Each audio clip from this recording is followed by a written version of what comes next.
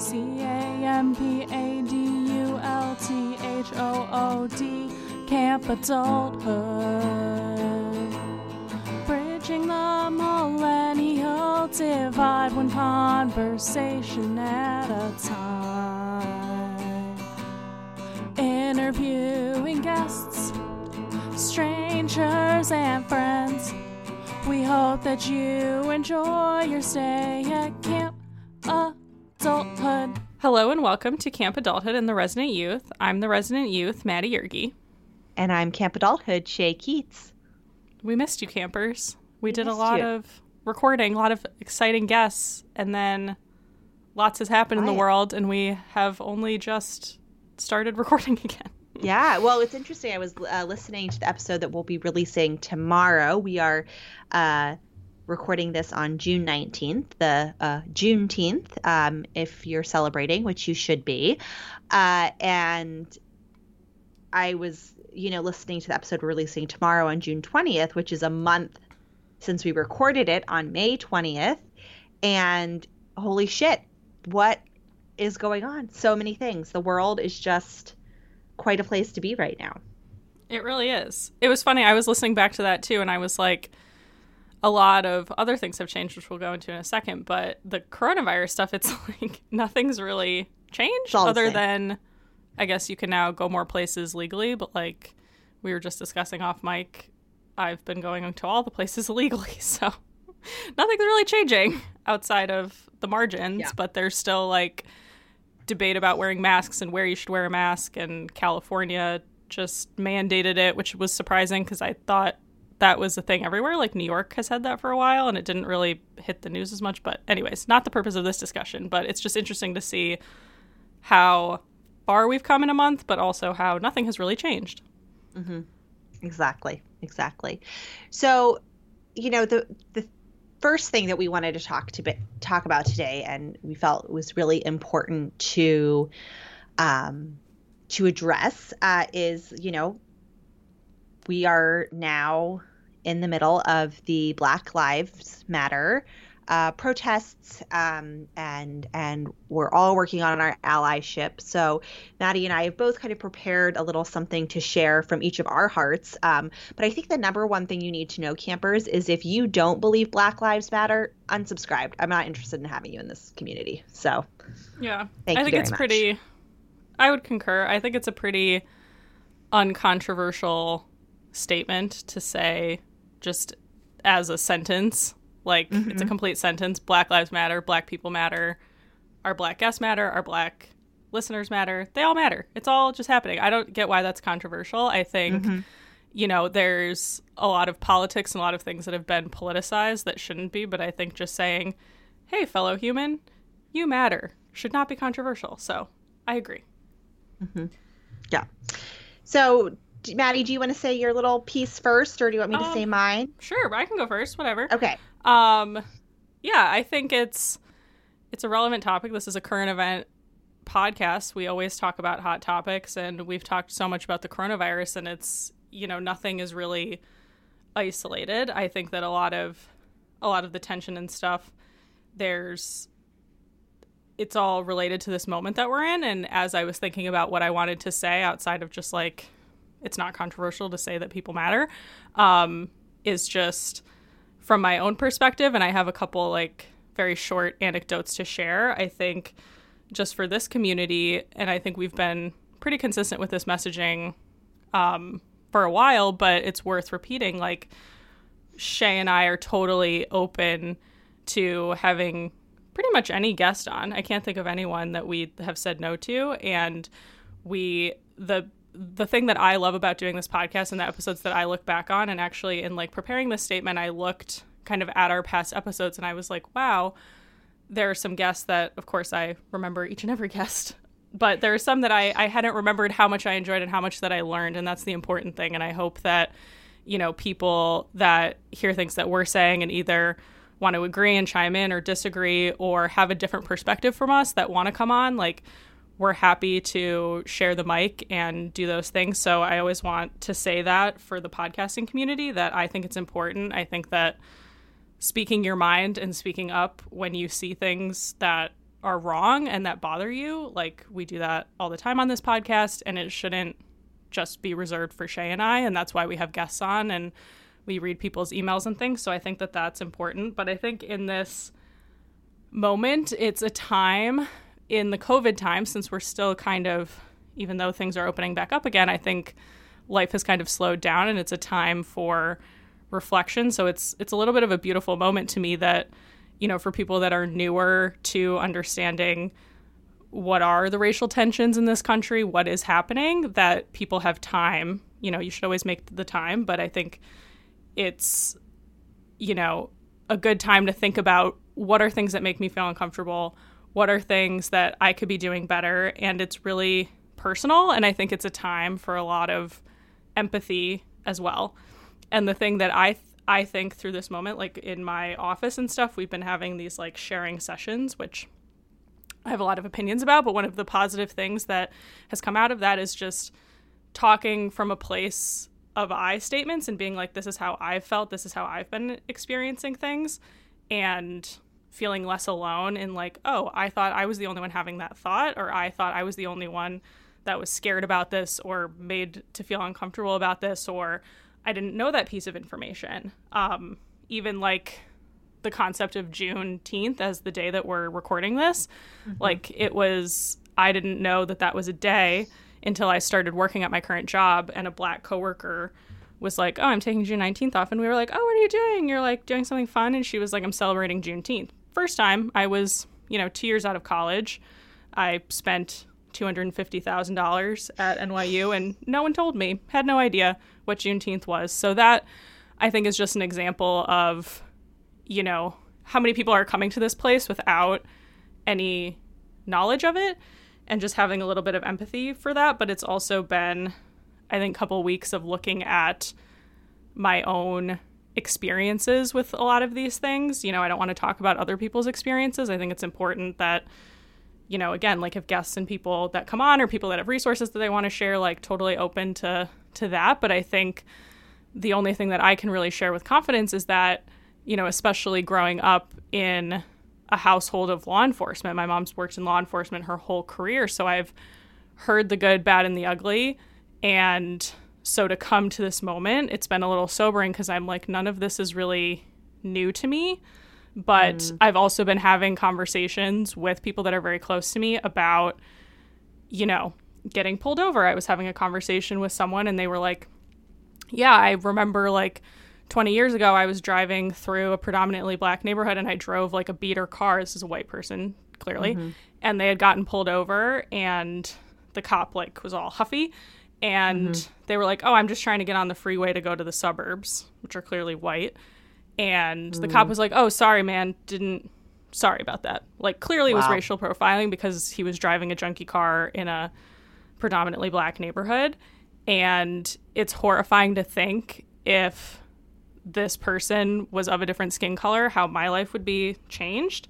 And even something that's even more personal, like I had alluded to it on this podcast, but I didn't tell this story, but I think it's relevant, even though it's not racially based, is when I was hanging out in Central Park with some friends the other weekend, and we were trying to figure out how to use the bathroom because all the bathrooms were closed. I actually texted Shay about this. And it's quite the story. It's quite the story. It's a little, it's a heavy topic. It's a funny story, but it's indicative, I think, of a lot of things. And it's not the first time that I've done this or used the fact that I'm a pretty unassuming woman to my advantage with cops. And I basically went up to a cop and they were kind of like keeping people penned in, which they shouldn't really have been doing, but they weren't letting people use the open public restrooms. And I went up and I kind of like faked this story that I was pregnant to get this guy to feel bad for me to let me go. And I did not hear not that follow the part rules. Of the story, Madeline. Yeah. I was also it's hilarious because I was visibly intoxicated. So if this guy really believed that I was drunk, that I was pregnant, it would have been horrifying. But he clearly like could tell, cops are not stupid. They like know that people try to play these games with them. And, I was, some of the men in our group had gone up and they were like, yeah, they're not letting people out. And I was like, let me try to sweet talk him, give a little cleavage, like whatever, I'm not above it. And it didn't work. But also nothing bad happened to me. Like I was visibly intoxicated in a park.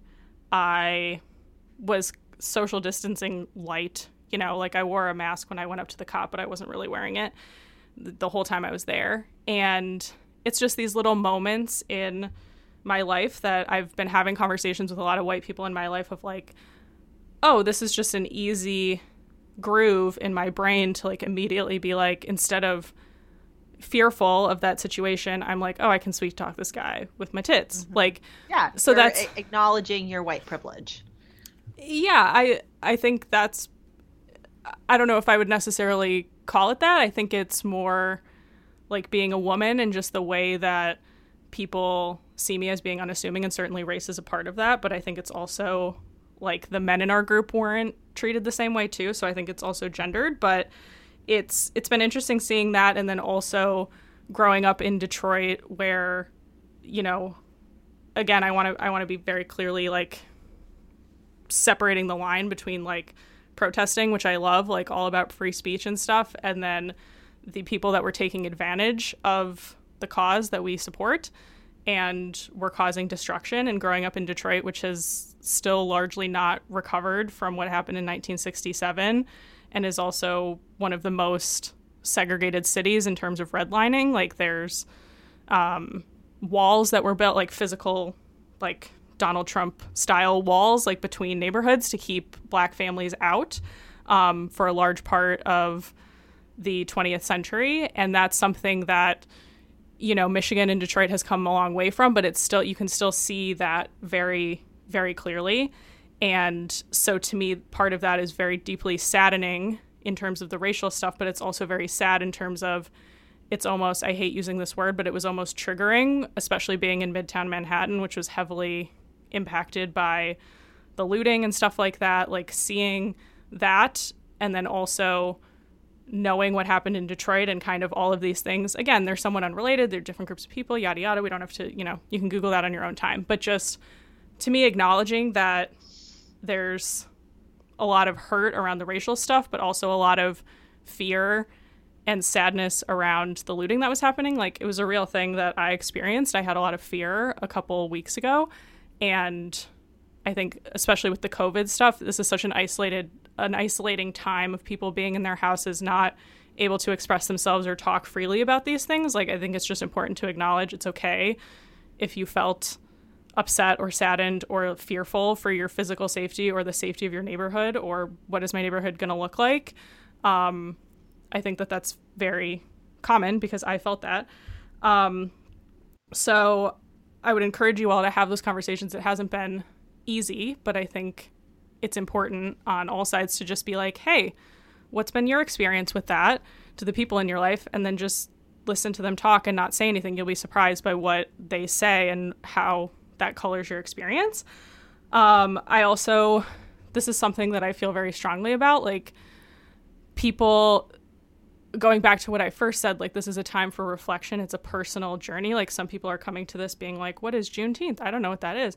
Other people have been consciously trying to be inclusive and trying to be good people for a long time. And so meeting people where they are. But I think like I don't really post on my personal social media ever, really. I think the last time I posted was like Christmas time, so like 6 months ago.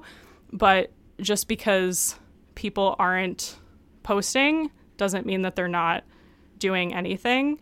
And some of the like censorship and like I'm going to stop following people unless I see them post something, or like I've even seen doxing behavior from people that I know personally. Wait, what's doxing? It's like when you post someone's like personal like information, like identifying information on social media in order to like shame them. So this particular person, she had posted like the home address of a guy that owned a grocery store in her home and was like, this guy is a bigot.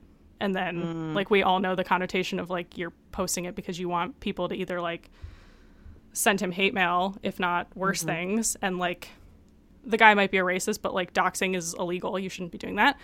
And it can be very dangerous and it's counterproductive to the conversations that people are having. So I just want to throw that out there because I think that the best way to get through this moment to a place that we all want, where people feel safe in their communities, people feel included, like it has to be a place that's coming from people have to be able to speak their minds. They have to be able to make mistakes. They have to be able to say things that they can then say, I actually take that back. I learned something different that changed my mind. You have to let people change their mind and not cut people off and this like censorship doxing behavior.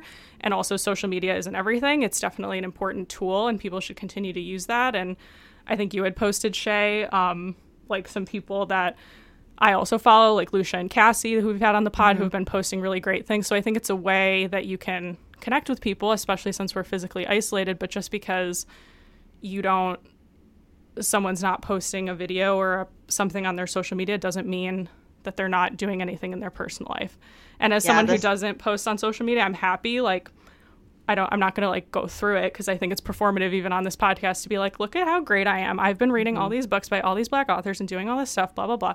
Like, I don't have any interest in that. But on like a one-on-one basis, if people want to email and I can talk, or they want my opinion on like what I've been doing, you know, I'm always welcome to have those conversations one-on-one. So I don't know. That was kind of rambly. I had like certain beats that I wanted to hit, so hopefully I hit that. But no, you're great. That's kind of what I've been going through. I don't know. I just want people to feel less alone, that like you shouldn't have a sense of guilt if you've been feeling like anxious or bad, or be like, well, my life is pretty good, therefore I can't have a negative emotion about this. And it's a time, I hope people use the rest of this like slowed down COVID time to be like, what sort of negativity am I putting out into the world? Like, the world is so negative. Like, why are we continuing to put out negative stuff? Like, let's help each other and make this a space where we can actually make progress and not tear each other down. So anyways, that's it.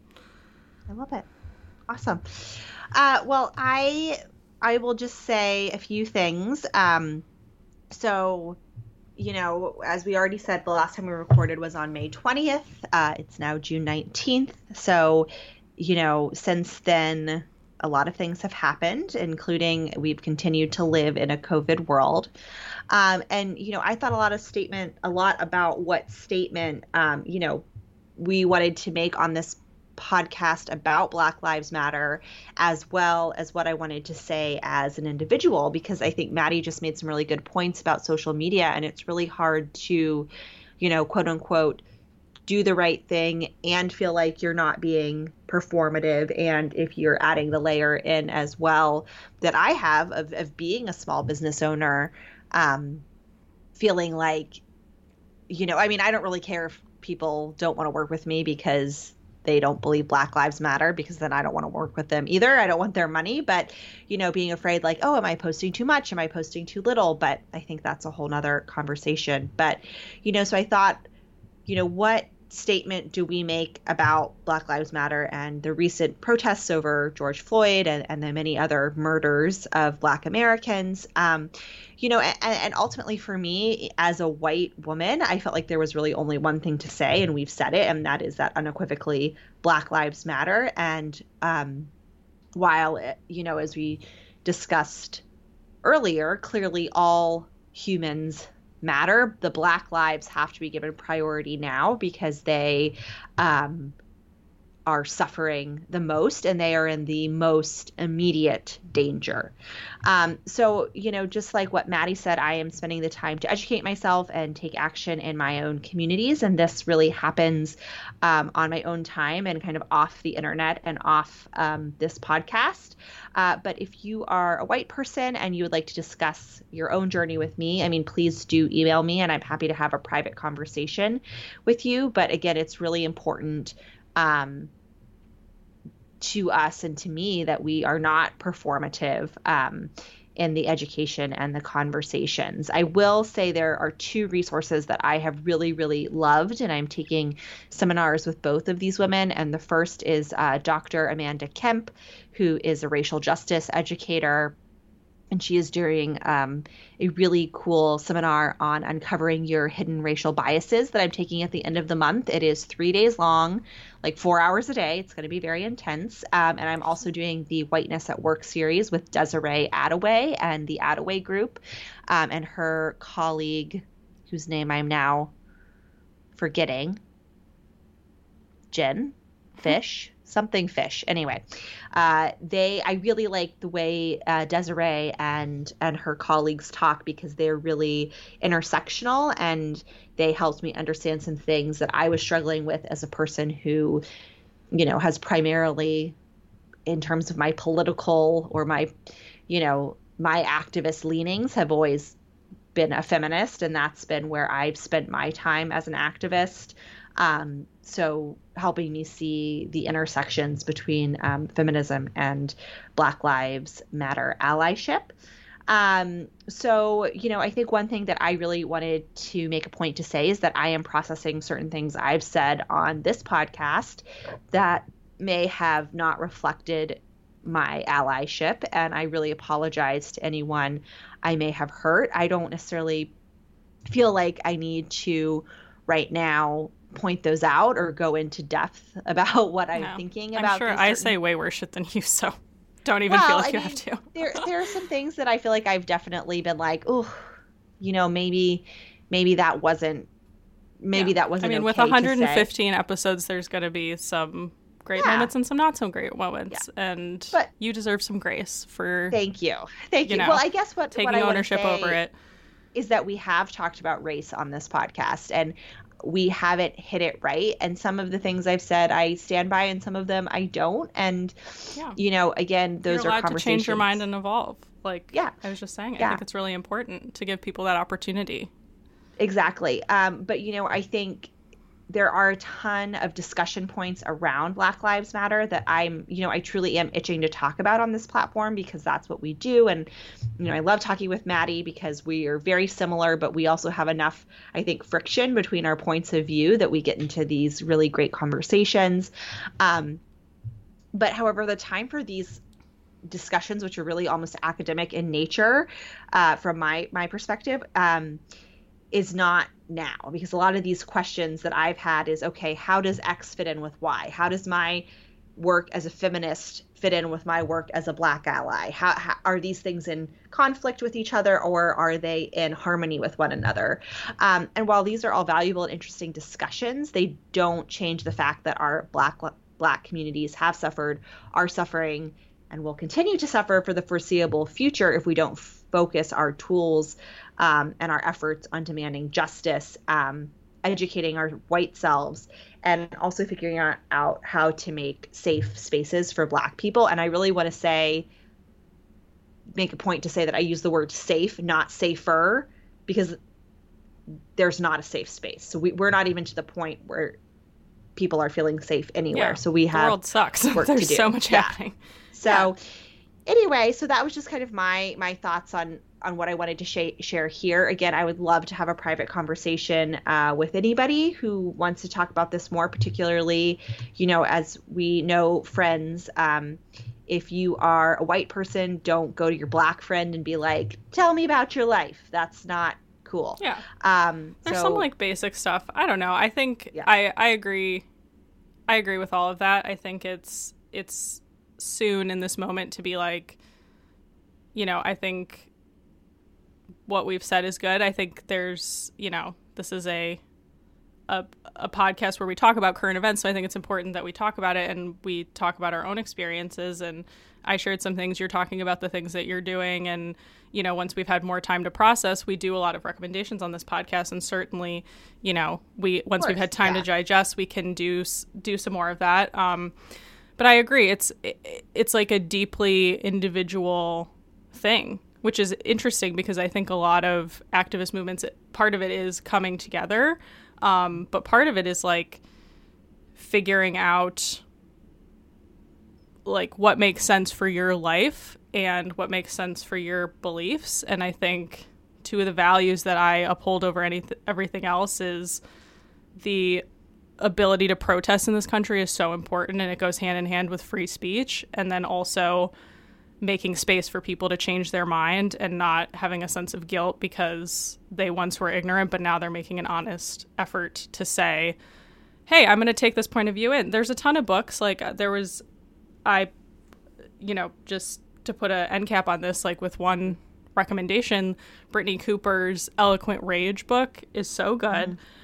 I would say I probably disagreed with about half of what she said, but it's an honestly unbelievable book, and it changed my perspective on a lot of stuff. And it's not an easy book to read, but that's an example of like making sure that you're getting diverse perspectives in, and then taking the time to feel like just because this is like a movement and it's the popular thing to do and it's the right thing to do, that shouldn't be the motivation. The motivation should be in all things, how can I get the perspective that I'm lacking? If I'm feeling confused by something, I don't understand why people are upset.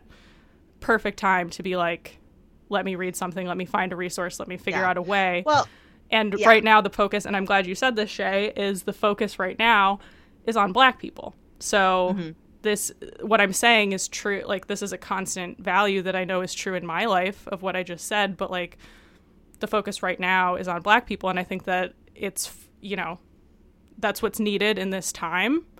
But I think it's an important principle of all of life too, just for me personally. Yeah, no, I mean, I completely agree with you, but I do think that we should be coming into this and then leaving this with a certain baseline of, I mean, I think what this movement brings forth is that there's a certain undeniable baseline. And if you're a person who thinks that there isn't a problem with police brutality in this country, if you think that Black people, that this really isn't a problem, and if you're not doing the work to understand what systemic racism is, what microaggressions are, what this looks like, then that is a problem. And to be completely honest with you, Maddie, I don't have time to have conversations with people who refuse to believe that. I'm not interested in talking to you. That's fine. I'll talk to you. Yeah. I'm fine having that conversation with people because I was there myself at one time, and I think if I didn't, it's one of those things where you don't know until you don't know. And it's like there's a wide range of like the George Floyd video all the way to microaggressions, and there's a lot of gray areas in there, and people, like, there could be people who are listening who are like, I don't know what a microaggression is, the same way I didn't know what Juneteenth was, and I think it's okay to people shouldn't feel stupid if they don't know, right? No, but they should make an effort to understand. Saying. I mean, clearly I don't know anything, and I have a huge amount of education to do and a lot of work to do, but I think it's the people who are like willfully ignorant that ignoring it. That's the problem. Or willfully sticking to their guns about these things just to who are politicizing a human rights issue. Right. That was my totally 100%. Yeah. I think that's why I was like, if you're learning, that's wonderful. Let's have those conversations. Yeah, totally. Like honest conversation. That's why I'm like, I have no issue, and I think it's the right thing to say, saying Black Lives Matter, period, end of sentence. Yeah. There's no but, there's no and, just Black Lives Matter.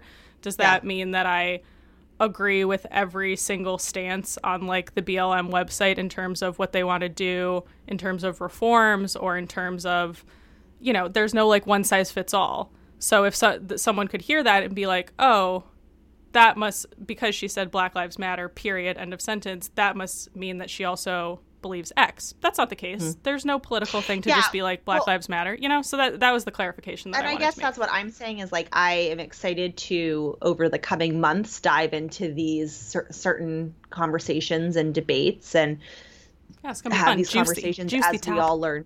Yeah, juicy topics as we learn more, and hopefully can bring more BIPOC people onto the podcast. But right now, I think at the height of the protest, the only thing that we really should be doing is educating ourselves and listening. Yeah. And then we can have a chance to speak about it and to have those more academic debates in the future. Because, I mean, I can think you say what BIPOC is? Because I also only learned what this was like last week. Black, Indigenous, people of color. Thank you.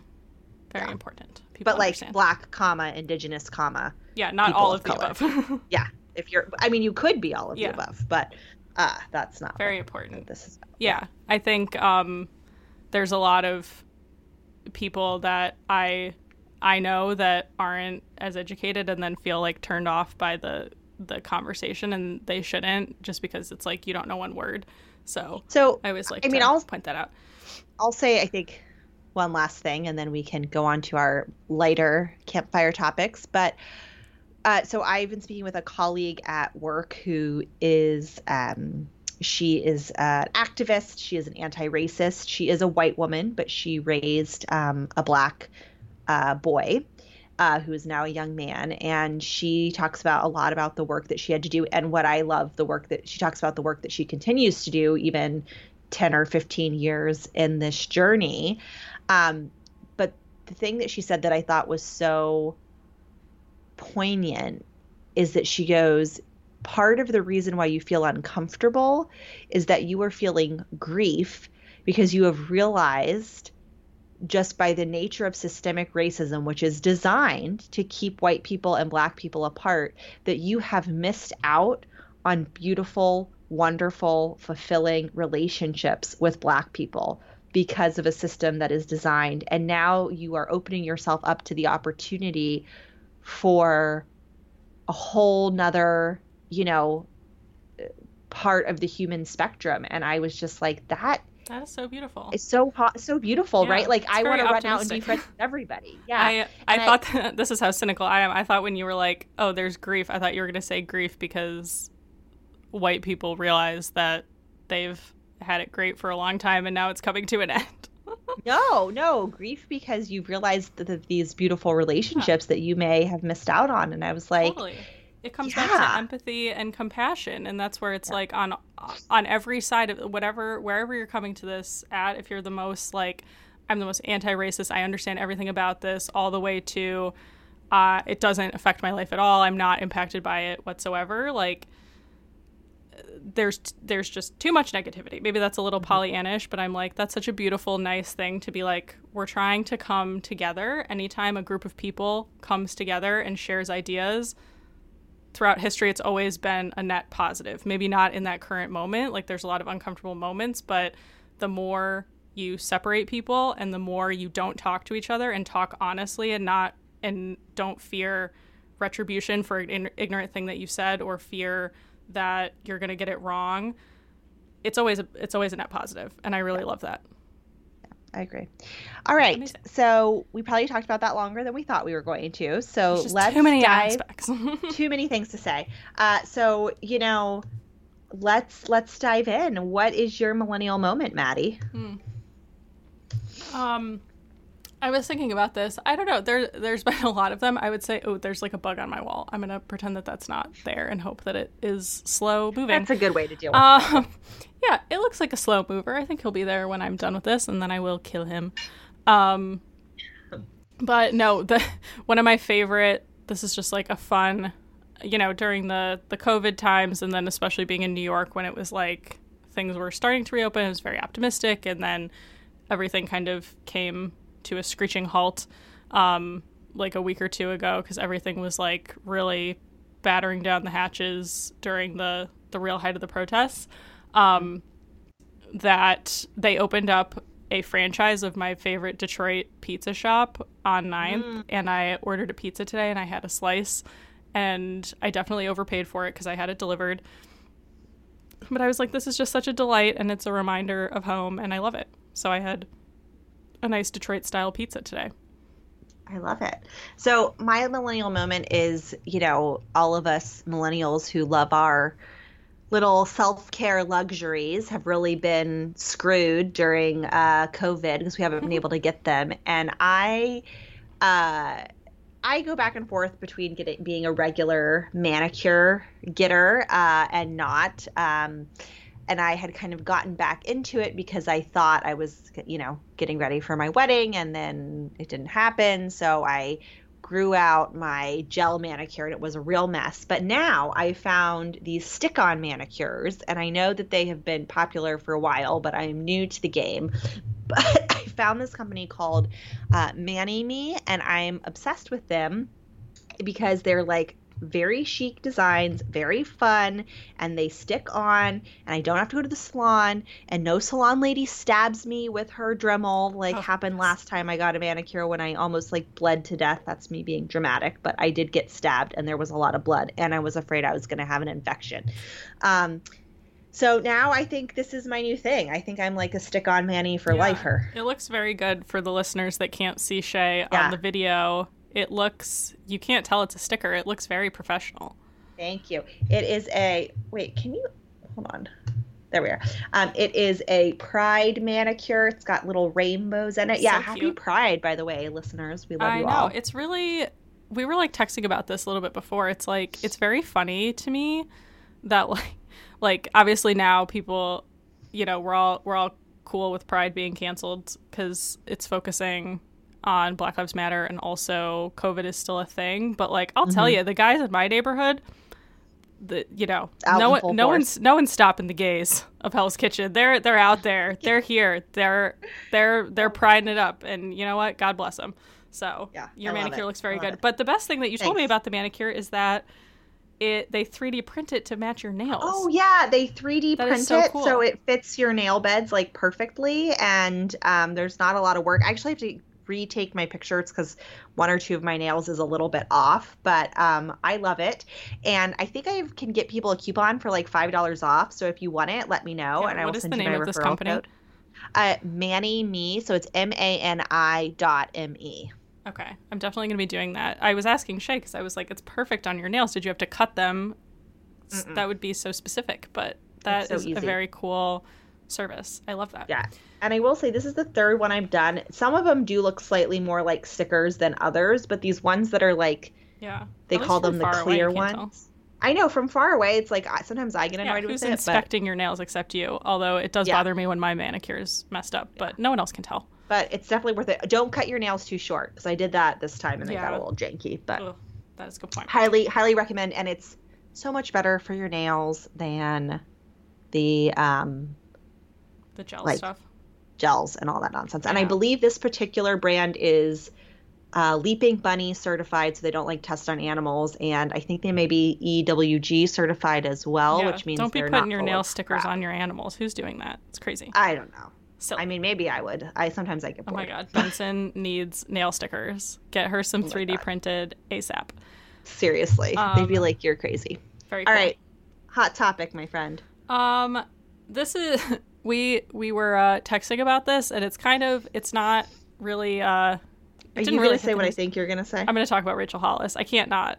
Oh, we're talking about Rachel Hollis. I thought you were talking about Ginger Duggar wearing shorts. Oh, well, we could talk about that. That's so funny. I love that you thought that that's what was like deep in my soul that I had to talk about was Ginger Duggar wearing shorts. For those of you that don't know, the Duggars are a very religious family, and Ginger Duggar has since started wearing pants, but then she got real saucy and was wearing a workout outfit with like shorts, not like Bermudas down below the knee. No. These were like normal shorts. So I would have bought them. They're cute. Yeah. I tagged Shay on Instagram because I was like, can you believe you can see her saucy leg and she's wearing pants? What is this? Very important. No, I'm just like so flabbergasted that Rachel Hollis is getting divorced from her husband. Not that it matters in any way. And obviously it's very sad. Divorce, never fun. But it's just wild. And I've spent way too much time, and I'll give a short backstory, not to talk about it for too long, but I did a very long internet deep dive, which I'll tell you what I found. And I'm just like, I can't.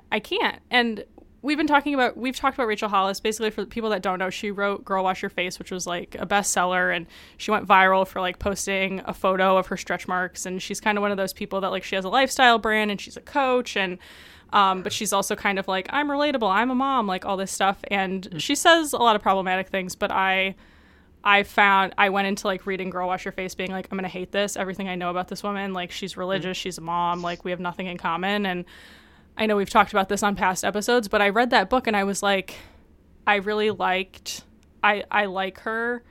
Like sometimes it's like nothing that she says is really original, but it's just sometimes through the vessel of hearing someone's tone and how they talk about it, like the message sinks in more. So I like her as a teacher, even though everything she's saying is kind of stuff, if you're in the personal development space or you read self-help books, you've probably heard before. But I find her very entertaining, and I actually stopped listening to her solo podcast because I was like, whatever, not really interested. But her podcast with her husband Dave has always really fascinated me. I really liked they get more real into it. Like, it's not as refined, and they would talk about, like, literally this is like what we do every day. And they talk about sex stuff. I always really, they talk about sex. They talk about a lot of stuff, and I always found that very interesting. And I realized it's partially because I identify a lot with Dave. Like, he had, before he left to join Rachel's company, he kind of had a traditional 9-to-5 corporate job, and he wasn't as, like, driven by self-help and stuff. And I actually just read his book, like, last week, and I was like, it's really good. I like a lot of what he has to say. And then, so that's kind of the background on them. And then literally they're in the middle in their, like, community of doing, like, a 90-day challenge where they basically, like, post videos and you're supposed to, like, work out and drink water, whatever. And they stopped because they were like, we want to be respectful of the Black Lives Matter movement, and we're taking time as a company, and people can read about it. Rachel Hollis has had her own issues with race and stuff like that. And she stole a Maya Angelou quote recently and all this stuff. There's a lot written about that. But I found, like, her actual content, like the virtual conference that Shay and I both went to, like, was pretty diverse. It wasn't just all Rachel all the time, and there's different perspectives. She has a lot of different people on her podcast. So it was one of those things where I always kind of, in the back of my mind, defended her based on her actions and less on her words. But then, so she went, they had their wedding anniversary on May 26th. Right after that was when all the protests erupt. They say, okay, we're taking a break from social media. We're going to take a pause on all of our content. We're giving all of our employees time off to do this work, and we're bringing in these consultants, all this stuff. And then 2 days later, they both post on their Instagrams being like, we're getting divorced. And I was like, oh, the cynical part of me is like, you're doing this. You're taking a break from your company in order to educate your company and your people on Black issues, not because the CEO and the COO are getting divorced of this, like, small company. And also Dave posted, like, 4 days before being like, it's never been easy, but I'm so happy that we're, like, continuing to do life together. They had a vow renewal last year. They adopted a kid. So, like, part of their social media post, they were like, we've been struggling for 3 years. There's been a lot of issues, which they've talked about on their podcast. And Dave actually goes very into it in the book that, like, he didn't want Rachel to publish Girl Wash Your Face because it was too intimate about their life. They had a lot of issues with their adoption of, like, at certain points, Dave wanted it more than Rachel, and then at certain points, Rachel wanted it more than Dave, and they were kind of missing each other there. And then they ended up going through with it, and then Dave discovered that he had kind of, like, a drinking problem, and he talks about it in the book how, like, he was drinking too much with the kids and was, like, kind of a neglectful dad, and Rachel was like, what the fuck are you doing? And there's a whole chapter where Rachel was like, I'm going to do this X, Y, and Z business thing, and Dave was like, there's a 3% chance that's going to happen. And then, of course, it happened, and she, like, the petty bitch that she is, this is why I love her, she bought a charm bracelet that said, like, 3% on it, and she wears it every day because Dave was such an asshole and like didn't believe in her. And so, like, this is always the undertone. And then obviously there's the part in Girl Wash Your Face, which is the underpinning of their whole relationship, that Rachel was treated like shit when they were dating, and he was kind of a fuckboy and was just, like, treating her like a piece of ass. And then she walked away, and Dave came back and was like, oh, I'm so sorry. And she, like, used that in the book as, like, oh, people can change. And I always kind of defended it because I was like, I've seen it in my own life. People can change. Like, if you give someone an ultimatum and you really stick to it and you say, like, if you do this again, I will leave you, then it's fine. And that's what I always believed. But now I'm like, it was a fucking act the whole time. Like, they built this whole, like, podcast and all of this book stuff about how they were like, we had this issue, but we made it through. So I'm very interested because they've basically, like, turned their whole feed over to this woman, Britt Barron, who works for them, who's African American, and she's doing all of this, like, learning and stuff about Black Lives Matter on Instagram and stuff. And I'm like, this is so convenient that you're, you know, with the times and your feed looks great because you're educating people, but, like, Rachel and Dave don't have to do anything because they're going through this divorce. So anyways, I'm just very fascinated by what's going to happen, especially after I, like, looked through their feed and I'm like, literally 4 days before this announcement, Rachel didn't post about their anniversary, which I think is very telling. But Dave wrote this whole post being like, our vow renewal last summer was the most special thing. It really, like, we've gone through some rough patches, but it really, like, renewed my sense in us. And I can't wait to see what we're going to do with the company and our marriage and our kids. And I'm like, so she fucking was sick of it and dumped his dumb ass that she shouldn't even have married in the first place because he was a fuckboy. So it's both deeply sad, but also entertaining at the same time. No, I hear you. You know, it's so funny. These kind of things always create this war in my soul because there's a part of me that really, truly, like you, Maddie, is an optimist. And I believe that people can change. And I believe that we're in it for the long haul with our partners and our families and our inner circle of friends. So I will do anything to, build a relationship and to, try to keep it alive and cultivate it. But then just like you, I'm like, when people show you who they are, believe them. He's been a jerk since day one. And she's a jerk too. But like, she never pretended to be anything else, right. But she's like kind of obnoxious in her like business sense. But when it comes to like their relationship, it's just like consistently in her book. And even in Dave's own words, he's like, I am the reason why we were struggling. I was the one that like didn't believe in Rachel's business. I didn't believe in her book, which is the whole reason why both of them have careers now. Like I wasn't being a good dad. Like she says these things about him and then he says them about himself. So I'm like, okay, she's kind of obnoxious in business and like her teaching style isn't everyone's favorite and she's said controversial things, but like in their marriage, it seems like she was the one that was keeping it together. But also it's a little bit like opportunistic because like he was making over $1 million a year at Disney. This was part of my internet deep dive. Like they were making so much money. They lived in LA. They live in a beautiful house in Texas now. So it's like, and this has been a criticism of Rachel Hollis the whole time, that she doesn't acknowledge that she's like preaching to people where it's like, you can wake up an hour earlier every day and your life will be better. But it's like she has a full-time nanny and a huge house and like is able to support 4 kids, which a lot of people can't do.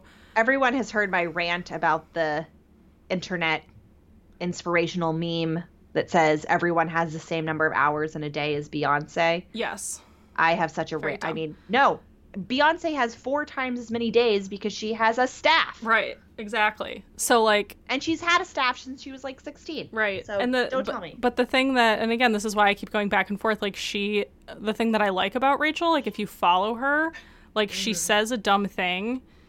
It's like you go on the journey with her because like she'll say a dumb thing and then she'll be like, this is why it was dumb. Like in her second book, she was like, this is why it was stupid. I didn't talk about having a nanny, and was like a little bit more real with it. So I'm like, okay, at least like, again, we're giving her an opportunity to change.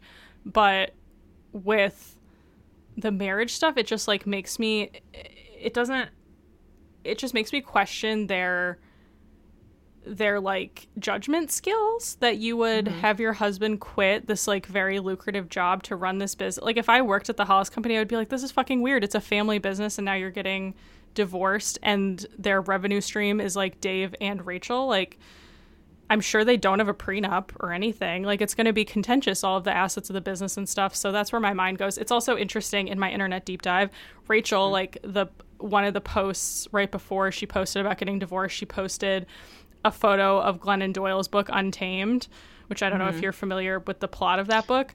No. But Glennon Doyle is she's not nearly as famous as Rachel Hollis, but she's kind of like a self-helpy kind of like memoir-y type person. And she writes in that book, and she wrote a lot about her marriage with her husband. And then Untamed, part of it is about how she was like, I was afraid to divorce my husband. There were so many reasons because I thought my business would crumble. And Rachel Hollis fucking posted a photo of that book, like right, and she was like, wow, this is a great quarantine read. I'm learning so much. And I'm like, you were inspired to leave Dave because you were you were afraid that your business was going to crumble, but Glennon Doyle now has this bestseller. So I'm not going to be surprised if her next book is like, girl, dump him. And she's going to like capitalize on it. Yeah. But it's going to be interesting to follow. I think it'll be interesting to follow. I think you've covered all the hot spots. Yeah. I will be interested to see what happens. What is your hot topic? So I had one hot topic update and then just a general meditation on dogs, as I usually do. Fun. So the first is on our episode with Lucia Hawley, we talked about the Allison Roman, Chrissy Teigen feed. or I guess Yeah, I should say Chrissy Teigen. I've read before that everyone says her name wrong, but she never actually corrects But now them. So she and John right. say Tegan. But no, I thought they said Teigen. I've heard them on TV say Tegan. Oh, okay. Well, I'm gonna have to look it up. But again. it is. Maybe you're right. I'm backwards. We should be saying Teigen. But I think it's one of those things where they're like, oh, we're sick of correcting people, so we're just gonna go with it. It is what it is. Anyways. But anyway, so I hesitated to even bring this up because there was kind of like a race element to it, but I thought it was really interesting how it played out, which is that, and it does go back to our conversation about, if people mess up and they're a public figure, can we ever forgive them? So Allison basically got kicked off of her. They've temporarily suspended her column from the New York Times with absolutely no plan for when or if it will come back. And the New York Times is so effed up right now. They have so many it's effed up. Things but happening. Also Bon Appetit, where she was also working, is totally effed up and is having major overhaul in the middle of the Black Lives Matter movement. But what I think is so this is what makes me annoyed about this whole thing, because again, I like Allison. I think she fucked up, but I think she owned it and I think she apologized. I think Chrissy Teigen is an incredible woman. She is gracious. She is kind. She is supportive of others in their journeys. And Chrissy basically publicly was like, Allison, yeah, you hurt my feelings, but it's okay, girl. Let's work on it. And Allison, said, thank you, Chrissy. So they were cool. And Chrissy was like, yeah, don't cancel her column. Chrissy supported Allison. Allison did the work. She said the thing. She's continuing to do the work. And yet a bunch of old white dudes at the New York Times decided to screw over a woman. And I think because they wanted to be woke. That's how that reads to me. Yeah. And I'm like, this is the kind of stuff that makes me so mad, right? Because it was hard. It was a hard story to swallow at the beginning, and I'm just like, it's sad. It's there's sad. Nothing that she, we talked about in Zoe's episodes, what she said, and yeah, it was whatever she was making a point. Oh, it was Zoe's episode, not Lucia's. Never mind. Yeah, it was Zoe's episode, but she it was the examples of using Marie Kondo and Chrissy. Were problematic, but what she was at, her point that she was making, you can agree or disagree, but it's a valid point of how do we value people that, are having these authentic brands, but then they're kind of sellouts. There's nothing, you can debate the merits of that point, but there's nothing harmful about bringing that up in an interview. Mm-hmm. And then she chose some examples where she could have chosen Mario Batali as the example. And the substance of what she would have said would have been the same, but would they have canceled her column if she had said Mario Batali because he's a sexual predator and everyone hates him and everyone loves Marie and Chrissy and they're women of color? That to me is what, the element of you're a news publication and you can't see the intention of what someone's saying. And exactly to your point, Shay, it's this performative wokeness to appeal to people that I don't know anyone like that in real life. I don't know anyone. I've been thinking a lot about this in a lot of different capacities. There's only one person that I can think of in my personal life who would do something like what the New York Times did in terms of whatever you want to call it, cancel culture, whatever. It's kind of overdone. People don't do that in their personal lives, except the one person that I know that was doxing. That I referred to at the beginning of this episode. Normal people. Do I know this person? Because I want to know. You probably do. It was a girl in the sorority that I don't. She wasn't influential, so you may have crossed paths with her. But, but you know what I'm saying? It's people don't there's stuff shit people say in my family all the time that I'm it's 10,000 times worse than being Chrissy Teigen's a sellout. And people don't they don't act like this. It's only these I don't know. I get very heated when I guess the thing is, there is a lot of conversations right now about intentions and your intentions don't mean anything. Maybe she didn't intend to be racist, but she was racist. I guess the difference between first and second degree murder means nothing. But I guess what I'm saying is in this case, this isn't what this was about. And there's something extremely disrespectful to both women Yeah. and people of color by having this decision. Yeah. Allison and Chrissy had a really wonderful dialogue, right? Like they Right. showed like two women, you can make a mistake, you can educate yourself, you can learn, you can forgive, you can build each other up as women. And that's what the takeaway should be. But like Allison, I'm sorry, she's fucked. Like her career's dead. Yeah. Like she's done. And and she doesn't deserve that. And Chrissy doesn't deserve to feel like she Badly. ruined Allison's career when she forgave her No, Chrissy shouldn't and feel bad at supported all. her. No, Chrissy, if anything, this shows me, I didn't know the outcome of this, so this Yeah. is like, my takes are very fresh on it, but like, this isn't the most recent example of the New York Times doing something like this, so all it does is prove to me that the New York Times doesn't have the integrity that maybe it once did, of like standing by their employees and being a resource to them and highlighting the very important story that they didn't, of like, this is how you have a path to redemption, this is how we can highlight two women supporting each other. And instead they're just like, we don't have values to stand up, Core so we're values just gonna speaks. put, lick our finger and go on Twitter and be like, which way is it blowing today? And that's the decisions of the New York Times board, and that's upsetting. Exactly. And I think too, it's just I mean, you hit the nail on the head, Maddie. It's like we're not paying attention to the story that's actually important here. And the people it hurts is not the Times. The people that it hurts are women and people of color who are trying to make careers for themselves as whatever. Yeah, and it has a chilling effect on like, Allison spoke out of turn. She wasn't as polished. And we want to have a situation where people can talk freely and exchange ideas, and maybe, it's not refined around the edges, but the portion of what they're saying has some merit and should be debated. But if people are like, well, I have to be polished every time I open my mouth, or I have to cross every X, Y, and every T and dot every I and whatever before I can open my mouth publicly, that's censorship. That's bad. I think that's deeply bad. And especially when it comes from the New York Times, which is a respected publication that I love a lot of the reporting that they do. But it has a chilling effect on everything when the New York Times does something like that.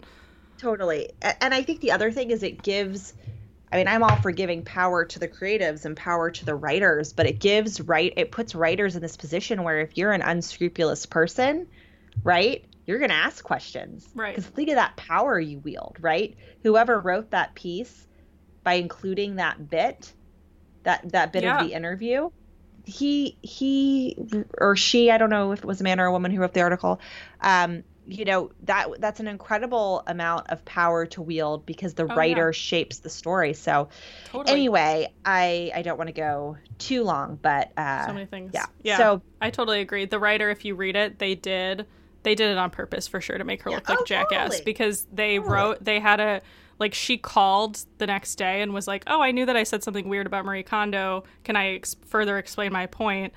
And they put like one sentence of what she said, and she's like since come out and been like, oh, I had a follow-up conversation with him being like, that came out wrong, and she knew it even before the story was published. It's not like, oh, she reacted poorly because people were upset. It was, oh, she knew deep down, she thought like a human, oh, what I said was wrong, let me fix it. And the guy or gal, whoever wrote the article, didn't give her the time of day. So definitely agree with that.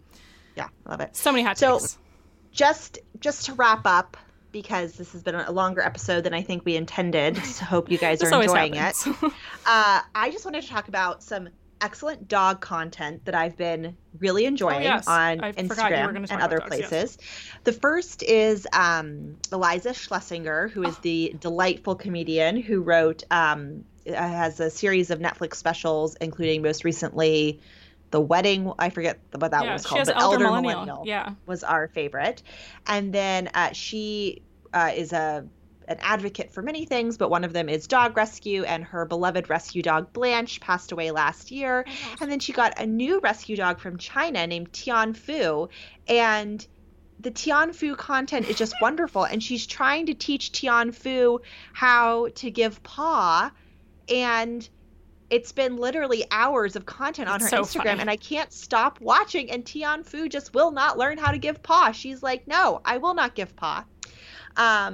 Benson, I will say, learned how to give paw within 15 minutes. So she's clearly a genius.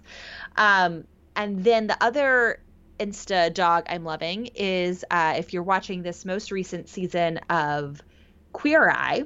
Yes. So the Queer Eye dog, Bruley, also sadly passed away last year. So they had to get a new Queer Eye dog. And it's one of the, I think, someone on the production staff. It's their dog. And it's this like scruffy, I don't know what kind of breed it is. It looks kind of like Benson. It looks kind of like my dog, which is why I really love it. But his name is Walter, and he has an Instagram account, and he's so cute. But I think what I really love about it is just, and this is why I love Queer Eye anyway, is just the way the 5 of those guys interact with this dog, especially Antony. Oh, like, yes. Antony is such a dweeb, and he's such a tool, but you put him within like 5 feet of a dog, and he melts. It's ridiculous. Yeah. He like freaks out like a small child on Christmas morning, and I love it. A small tangent, but I think it's important because we've never talked about it. What is your ranking of favorite to least favorite Queer Eye cast member? Oh, and I'll give you mine because I think it's very important. I mean, I wouldn't. Obviously, they're all great, and we love them all. They're all amazing. Yes. So this is like saying, my top except one there's a clear loser. But go on. Yeah, they're all amazing. So my least favorite is Antony. Okay. Probably next. And you can say maybe a brief why. Well, because I mean, I love the dogs, but he is a tool, and he's not actually a very good cook. Although the sour cream and the guacamole is actually a good thing. Then Tan, who I love because he's just lovely, but he is bland. also. He's a little bland. He's a little standoffish sometimes. Yeah. He has weird outfits sometimes. Third is probably Jonathan, because I find him very lovely, but he's a little over the top for me sometimes. And I'm not digging the crop tops he's wearing in season 4. Literally, he wrote a book called Over the Top, so accurate. Yeah. But I do like him. And then number 2 is Karamo. Also because the reason why he is not number 1 is I love his spirit, but I'm also like, your career is basically you were on Real World like 20 years ago. Yes. And then my favorite is Bobby. I just think he is delightful. I love his story. I love that he was he's an actual entrepreneur. And I just feel like he really connects with the characters. And you can also see with Bobby, like he feels really uncomfortable a lot of times, particularly when they were in the South. And I love that whole narrative. But really, I mean, he's delightful. Karamo's delightful. Jonathan's delightful. Tan's delightful. Yeah, they're all Antony's delightful. I love them all. This is funny. It's so I'll go through the same thing, but this is very indicative of how similar we are. Obviously, like you were saying at the beginning, like we have our differences, which is, if it was just 2 identical people having a podcast, it would be the most dull thing to listen to ever. But I totally agree. I have a couple changes, but I feel like most people are either their number 1 is Antony and their number 1 is Bobby, and those people are opposites, and I'm definitely number 1 Bobby. But I'll go least favorite to top. Karamo, this is actually when I was like, there's a clear loser, and it's Karamo. I just like really, I literally fast forward through the parts of the show that Karamo's in. Like, but he's so handsome. And he's so easy on the eyes. He is very sweet, and I enjoy what he does on the show. Like the episode with the guy from Mexico, and they like had I don't think I've read that one yet or watched. Oh, it's very good. Well, there's like a guy from Mexico, and his daughter's estranged, and Karamo like finds the daughter, and they have like a very nice mediated conversation. Yeah. So like the stuff that he does is super powerful and important, but just like him as a person, I'm like, it's kind of what you were saying about Tan. I'm like, it's almost like he's too polished and like too good looking. And I feel like throughout the course of the show, like I know Tan's backstory, like he's an immigrant, he just became a U.S. citizen, like Bobby's story, like you were saying, Jonathan's story, but like Karamo, I know nothing about him, so it just is like his claim to fame is that he was on Real World, like when that was a thing. Yeah. So yeah, Karamo number 5. Number 4, I would say Antoni for the same reasons. I think he's super easy on the eyes. He's also bi, so like ladies, you have a chance. Oh, I And wondered if he was bi. he is. to I shouldn't say bi because he's come out. I'm sure someone's going to fact check me on this, but he's said. Maddie, I'm sorry. There's a ghost. What do you mean? This light was off and I didn't touch anything and it just came on. Paranormal activities. Okay, sorry, continue while I turn Maybe off it had the a light. short in the fuse. Or is it on a timer? Or is it a clap light? No, it Wow. just Maybe came it's a on real for no ghost. reason. Someone was just Okay. lit up by our conversation about Queer Eye. Also, Yeah, the sorry, go on. bug that I was like, it's going to be there when we're done. It has vanished, so it could be anywhere. It's probably in your bed. Anyways, very quickly, Antoni. Also agree, he's not that good of a cook. Also, yeah, that's basically it. I'm like, what are you bringing to the table? Number 3, I would say Tan, same as you. He's kind of like middling. I do like his fashion choices, but I'm like, eh. Number 2, Jonathan, endlessly entertaining. I also love his book, Over the Top. It gives like so much backstory into. It's like a fun read, and it's very short and kind of like you could beach read it, whatever. But it's a lot about like him living with HIV and his background and stuff is very interesting. And I then didn't know he was HIV positive. I'm He learning so many is. things. Yes, you would never know.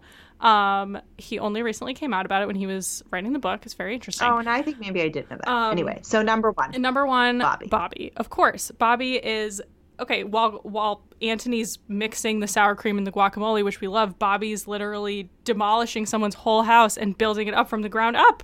Like so much work. And Yeah, he's doing I love it his eye. like making sure, he's an actual small business owner. He's making sure that the space fits their actual personality, which is much harder than just like picking out an outfit or doing someone's hair. So Yeah.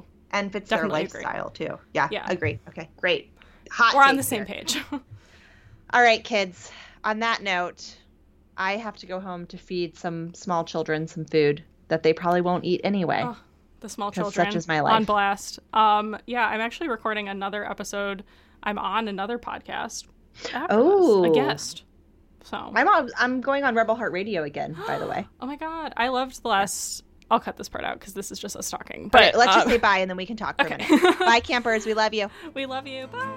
Thanks for listening. Camp Adulthood is hosted by Maddie Yergi, Resident Youth, and Shay Keats, Camp Adulthood.